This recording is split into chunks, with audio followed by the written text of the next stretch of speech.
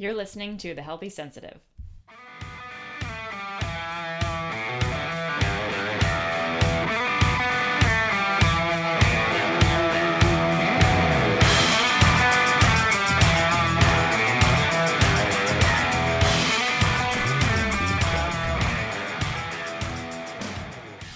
Welcome everybody to The Healthy Sensitive, a podcast for highly sensitive people and introverts who want to figure out how to live their lives the way they damn well please, while also staying healthy in the process of that. It's really that simple. I'm Leah Burkhart, your hostess on the show, and today what I'm going to be talking about is weight management. I didn't intend to talk about weight management this week initially, but I got so many questions about it this last week that I thought it'd be worthwhile to just do a podcast on it. So there you go. So weight management, specifically for HSPs. So just to give you an idea of what we're going to be talking about, what does it take to lose weight? That's one thing we'll talk about. Why is it so hard to lose weight and keep it off? What are the specific challenges that highly sensitive people face in particular as it pertains to weight management? What are the strengths that they come with? And how does positive, like body positive and health at every size fit into the whole conversation about this? What are some tools that might help? And then we'll kind of wrap it up. So there you have it. So first off, what does it take to lose weight? Well, I'm going to be pulling in some data from a seemingly archaic organization, but archaic or not, their data is still sound.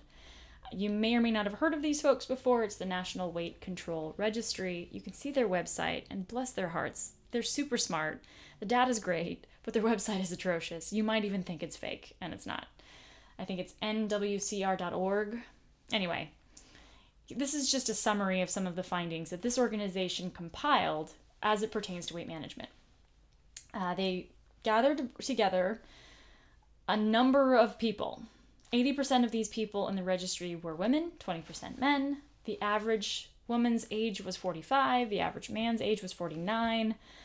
The average woman's weight was 145 at the time they were taking the data, and for men it was 190. So just to give you kind of a sense. The registry members lost on average 66 pounds and kept it off for, on average, 5.5 years. So these are the folks, like this is the cream of the crop. These are the folks that really figured out how to do this and do it well. And keep their weight off, because that's really the issue here. The challenge that everyone keeps talking about as it, with regard to weight management is not how do I lose weight? It's how do I lose weight and keep it off? That's the tough part. So just to give you an idea too, these averages that I'm mentioning, it kind of hides some diversity. So weight loss ranged from 30 pounds to 300. That's right, 300 pounds in some cases. The duration of the successful weight loss that they experienced, 1 year to 66 years. Some people kept it off a long time. Some lost weight rapidly, others very slowly. Anyway, these are some of the findings that came forth. Basically, you have this organization of people who, you have a number of folks who are getting together asking the question, should we even be advocating for people to lose weight? Is it even possible, given that a lot of the stats say that upwards of 95% of people gain it back anyway, and in the process their resting metabolic rate goes down, all kinds of things go wrong. Maybe we should just back off of this as a conversation. And this organization said, well, before we do that, let's figure out what those 5% people are doing. Like, are they just super special, or can we learn from them? This is what the 5%, those 5% successful people all had in common. 98% of them modified their food intake in some way to lose weight. In other words, they ate less. 94% increased their exercise. In other words, they moved more. I know you were kind of hoping that I'd say something different, but it's not any different. It's the same. You gotta eat less, you gotta move more. You would think that would make things really nice and simple, and that therefore, given how simple it is, we would just do it and be done with it. It does end up being more complicated than that, and we'll get there in a second. But just to give you some other data points, 78% of these folks eat breakfast every day. 75% of folks weigh themselves at least once a week. Most folks every day. 62% watch less than 10 hours of TV per week. And before you get all judgy-wudgy, thinking, oh, those silly people watching television, I don't do that. Maybe consider that Netflix also counts as television, and think about how often you catch yourself in a Netflix binge. So yeah, watch yourself. And 90% of folks exercised on average about an hour a day. So I know that we're told by the American Heart Association to exercise 30 minutes, 5 days a week, to add up to about 150 minutes of exercise. That amount will help in a number of ways in your life. Less depression, improved cardiorespiratory capacity, improved, I want to say improved IQ, but that's not really it. It's like your ability to think on your feet improves because you're getting oxygen to your brain. So all kinds of cool things that are happening. It's just not enough for weight loss and weight management. You got to get up to like the 60 and in most cases even up to 90 minutes a day. That's what it takes, folks. Simple, right? Eat less, move a lot. Not that hard. Except that it is, and here's why. So your resting metabolic rate when you lose weight goes down. That would be hard in and of its... Oh, sorry, I should... Rewind. What is a resting metabolic rate? So I want you to imagine that you wake up in the morning and you've decided, I'm not getting out of bed. I'm just not doing that. I'm going to be awake. I'm going to stare at the ceiling. That's what's going on today. That's the decision I've made. I feel like it's a good life choice. Your resting metabolic rate is the amount of calories you burn doing that. Being awake but not moving, being engaged but not thinking too hard. So in essence, it's the amount of calories you would need to consume in those circumstances in order to keep your weight exactly the same. So there you have that. That number, let's say that I go on a diet and I lose some weight. Say my resting metabolic rate was 2,000. Upon losing weight, it might go down to 1,500. Here's something that's kind of crappy. Let's say that I was 200 pounds and I lost 50 and I'm now 150 pounds in total. A friend of mine whose body size and shape and same age, let's say it's my twin even, same genetic factors. She, though, never gained the weight to begin with. She was always pretty much about 150 pounds. Her resting metabolic rate will be about 30% higher than mine. So that makes things a little tricky. In addition to that, even as my resting metabolic rate is going down, and I'm therefore not very efficient at burning calories, I'm more efficient at storing them, hunger signals get pushed out. So there's two primary hormones in the system. One is ghrelin, the other is leptin. Leptin is the one that is the satiety hormone. Ghrelin is the one that's the hunger hormone. It's the one that gets the shout out when you should eat. Well, your ghrelin goes up upon having gone through a weight loss program, protocol, diet, what have you. So you're getting more efficient at storing calories, and at the same time, your body is screaming for you to eat more calories. The combination of these two things is what leads to an 85 to 95% regain weight percentage, so to speak. Like, this is why so many people regain the weight. It's basically a simpler way of saying that very same thing. So, does this mean that you cannot be successful? Definitely does not mean that. I personally have a weight loss journey. I lost about 40 pounds. I was younger, but nevertheless, and I can testify to the fact that yes, it is work. I do have to work at it. It is not impossible. So, and I'm also an HSP. I'm an introvert. And HSPs and introverts, as a rule, are evidently, I mean, this is according to Susan Cain, they don't tend to like going to the gym as much. They tend not to be quite as active as extroverts. And yet, here I am, perfectly active, highly sensitive, introvert, no. What does it take to make this happen? If this is something that you're really interested in, you want to lose weight, how do you make that happen and how do you make it stick? You gotta have 3 things. You gotta know what your why is, and I know that sounds very woo-woo, but you do. And it has to be potent enough of a why to get you over the hump of, oh, but I really want this thing now. You have to know the what of what you have to do, and you have to know the how, as in what are the skills you need to have in place to be successful. So to begin with, your why.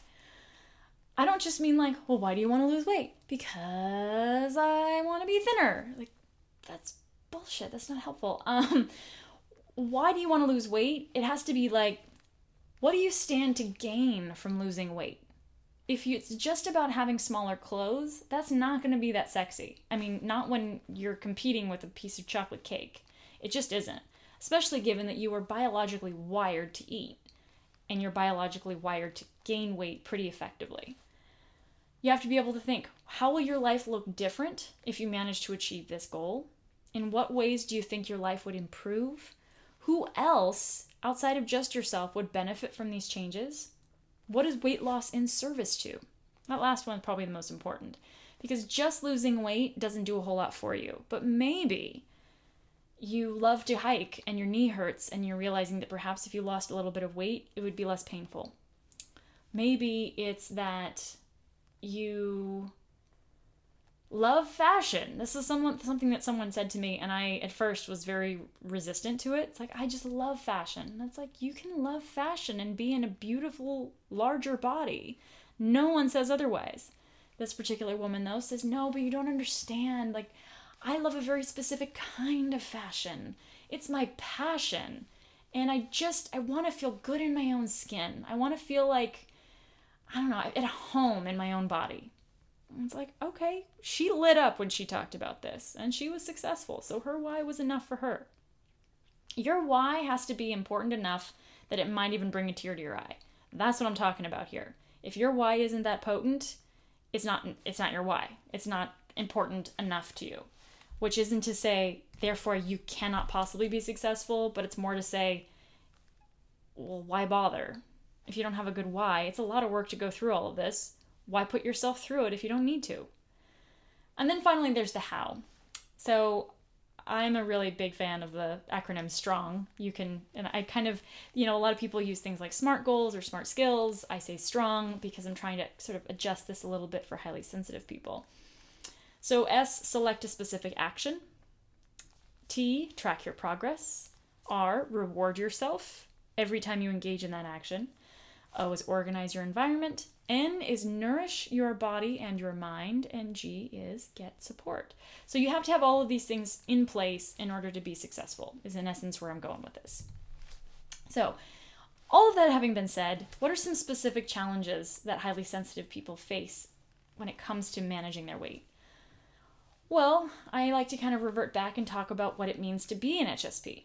There's depth of processing, which means you can get caught up in your head very easily, which means you get immersed in what is happening to you, and you can get so in your head that you forget to act.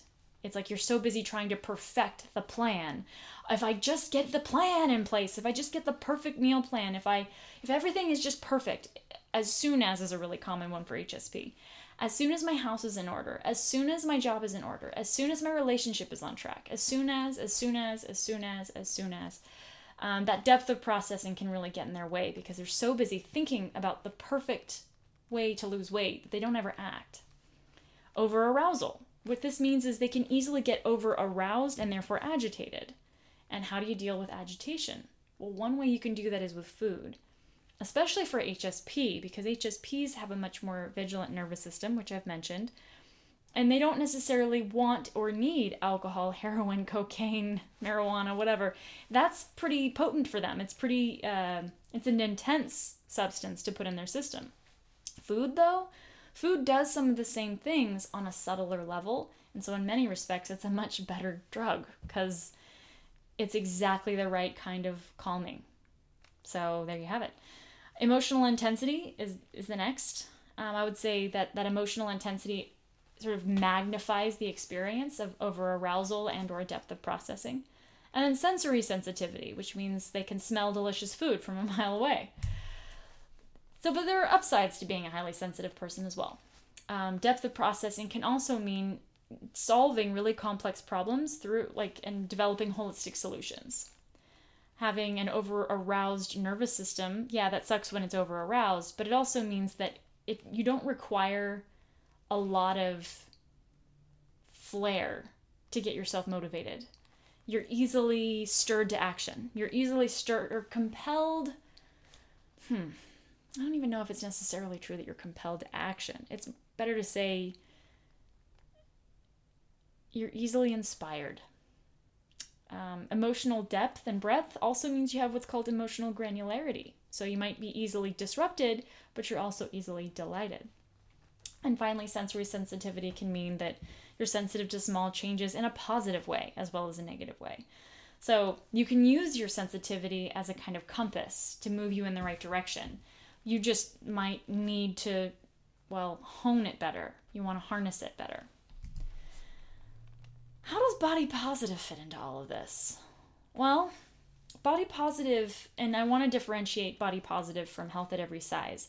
On the surface, they seem very similar, but they are in fact quite distinct, and I think they would each agree with me on that. So body positive is more of a political movement, and I forget exactly who it was who summarized it in this way, but it was really beautifully put. In essence, body positive is challenging the notion that health should be a value held in high esteem. So, in other words, think of it this way. Like, I personally, Leah Burkhart, I value my health tremendously. I was a sickly kid. I hated being sick all of the time. So engaging in healthy behaviors shifted my whole experience of myself in a positive direction. And that became sort of embedded into my value system. Not everyone values health. And I don't mean that in a derogatory way. What I mean is some people value their family, their relationships, their work. They value security. They value any number of things, and health is just not on the top of their list. Body positive is put out there to say, maybe that's okay. There's nothing wrong with health not being a priority. It's fine. It's my body. If I don't care to eat broccoli and I want to eat French fries, that's none of your business. And coupled with that is a political stance that says my body is not really up for you to scrutinize. And to the extent that it is, you should love it, because I sure as hell do. It says to everyone, your body is great. Love your body as it is. Embrace your body. It's a very I won't say health at every size, that's confusing. They're deeply passionate about removing the stigma of size from character. I shouldn't even say removing the stigma. They just want to disentangle the two. We have character. A person of character doesn't have to be a person who is thin. A person of character doesn't have to be a person who is fat. The two are simply not correlated. That's what this movement is advocating for, to get to a space where our body's size and shape doesn't have anything to do with how we judge their character. Health at every size, meanwhile, has some similarities. There's certainly a lot of overlap, but there's one defining distinction, I would say. It's weight neutral instead of just weight positive. And it does continue to have health as a primary value. So the health at every size model says, yes, 100%, absolutely, make health a priority. But making health a priority does not mean ipso facto that you make weight a priority. That is different. So a health at every size model would say to people, hey folks, yes, eat vegetables. Why? Because they are good for you. Yes, drink water. Why? Because it is good for you. Exercise, absolutely. Why? Because it is good for you. These behaviors are intrinsically valuable to the human body. Do these human things, you will have a better human experience. This is just how we're supposed to move in the world. However, you may or may not lose weight in making these changes. You might eat all the vegetables on the planet and still end up the same size as you were a month ago. You might exercise more and discover that your body is still resistant to weight loss and or weight management. Even so, you'll see the positive benefits of moving and of eating well. You don't have to count your calories. You don't have to lose weight. If you make changes, you sleep better, you drink more water, you eat your vegetables, you manage your stress, you connect with your community, you will have a healthier body and you will have a healthier mind and you will probably have a healthier outlook, irrespective of whatever happens to the size and shape of your body. So again, these are two very different, they have a lot in common, but they are distinct. Body positive is we are going to challenge the very idea that we all have to value health. We don't. There's no rule that says that I have to do that. Back off. Health at every size is, oh no, we're still very much invested in everybody valuing their health. We just don't think that weight should be one of the primary markers of health that we're all measuring. So, why would I talk about these two things in a weight management podcast? I'm talking about them because it's worth, I would say in particular for highly sensitive people, evaluating for yourself to what degree your weight loss is that important to you. I mean this. There are people who have come to me and they've said, I really want to lose weight, and we work together for a while, and the weight doesn't come off, and they make all these changes, and they're going to the doctor, and they're seeing all these really fabulous shifts internally, and yet they just aren't losing weight. And every time when we kind of break it down, we look at the data, it ends up being they're not moving enough to lose and keep the weight off, and or they're eating too much, even if they're eating healthy food. And every single time I've had to drive home, are you sure this is that important to you? Yeah, totally. It's very important. Really want to lose weight. Yeah. Definitely want to lose weight. Okay. And finally, after an amount of time, I sit down and I say, okay, listen, you're going to have to tell me, what is it exactly that you stand to gain from losing weight? And they don't have an answer. It's like, well, what is it? What is that? In what way is your weight specifically hindering you from living the life that you want?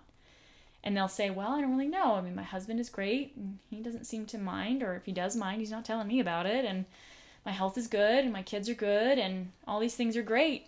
I just want to look thin because, well, I know that that's more attractive. And I was like, says who? And who cares? Clearly, I mean, forgive me, but you're getting laid, so what's the difference? Did you want more people to want to have sex with you? Because that's what it sounds like, really, when it boils it down. When you boil it down to the nitty-gritty like that, it's like, what is it that you don't have that losing weight would give you? And if you can't answer that question, it's like, man, let it go. It ain't that important.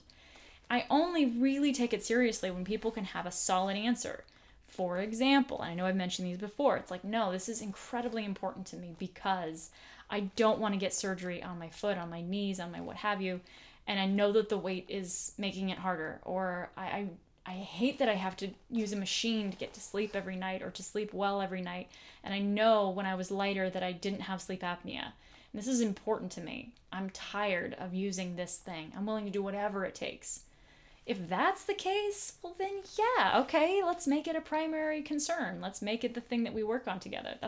There's nothing wrong with that. I guess for me as a health coach, I do see times when measuring your weight can be important. I can say for myself, I love to move my body. And when I lost weight, it became much easier to do that. And it's because I love to move my body, I'm exercising 60, 90, 2 hours a day, no problem, because I love it. It's not like I'm sitting here dragging myself to the gym going, okay, fine. That's my me time.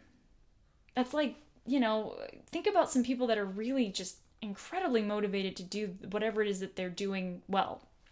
Think of your Tony Robbins, your Gary V's, there's someone else that's last name is Mel Robbins. Think of these people that are just incredibly productive. When you sit them down and you ask, how are you able to achieve this? They'll tell you, like, I love what I do. This feels fantastic. I don't want to stop. I'm obsessed. Like incredible writers, they'll say, I wake up every morning, this is what I want to do. And even when it sucks, even when it's hard and I don't feel like it, I can't imagine doing anything else. I was like, okay, well, those are your outliers. Those are the people, that's why they're successful. It's in part because they're good at what they're doing, but it's also in part because that's what they value and it's something that they love. So something I would suggest to you, if you're in this place where you're thinking, God, I'd love to lose weight, but for some reason it's not happening. My health is good, my relationship is good, my life is good, but I'm just not losing weight. Consider the possibility that that's okay. And if it's not okay, yeah, then that's definitely, we can make that happen. I can get anybody to lose weight and keep it off if it's important to them.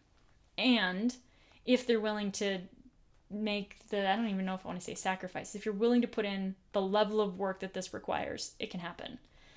But be clear about the fact that you do want to put in this level of work, because for a lot of people, it just doesn't make a lot of sense. So that's my diatribe there. Done. So some things to think about. Before embarking on a weight loss journey, consider what is your highest and greatest value, or what are your highest and greatest values, plural. Does weight loss fit in with those values? If yes, how? Be really specific. Perhaps consider a HAZE approach or a body positive approach. I say HAZE, health at every size approach. HAZE makes it sound like I'm hazing people. What actions would be in alignment with your values? And how can you use the strong principles to support you in making those specific actions stick? The strong principles, again, were S, set a specific action, or, T, make sure that you are, tracking your progress. R, reward yourself. O, organize your environment. N, nourish your body and mind. And G, get support. And I want to say too, if you want additional support, I absolutely am putting myself out there. I do private coaching on the side. I'm more than happy to connect with you over the phone and or through text. I'm putting together an online course specific to weight management for HSPs. I'll be talking more about that in the community site. If you want to, I'm also considering putting together an online class where people would actually meet in person. I mean, not in person, but where there's a time where there's calling in, I guess a webinar, a WebEx, I don't know exactly, but I'm going to be putting one together. So if you're interested in joining the pilot of that, please contact me, let me know. You can go to my website, www.thehealthysensitive.com. And there's that lovely little contact me page. It's right there. Just put in your information, send me a note. And keep in mind, if you're kind of interested in coaching and you don't really know what that means and you love to chat, but you don't want to have to commit, my first session is always complimentary, and that gives you an opportunity to get a sense of my style, for me to get a sense of you, and it may not be a good fit, but if it is, I'd be delighted to work with you. So I'm putting myself out there, and I'm going to be putting out some deals as we get closer to the holidays, so please reach out if that's something that you think would be helpful to you. If not, then, well, all I have to say to you is that's fabulous too. I hope you enjoyed the show. If you have questions that have nothing to do with coaching, maybe you just kind of want me to go in a little bit more detail about certain topics, please, once again, reach out to me. You don't have to be a coaching client for me to chat with you online or via email. So as I said, hope you enjoyed the show. I look forward to checking in with you next week. I will be checking my inbox for any messages or questions or any of that nature. Have a fabulous week, and I hope you have a wonderful night. Bye.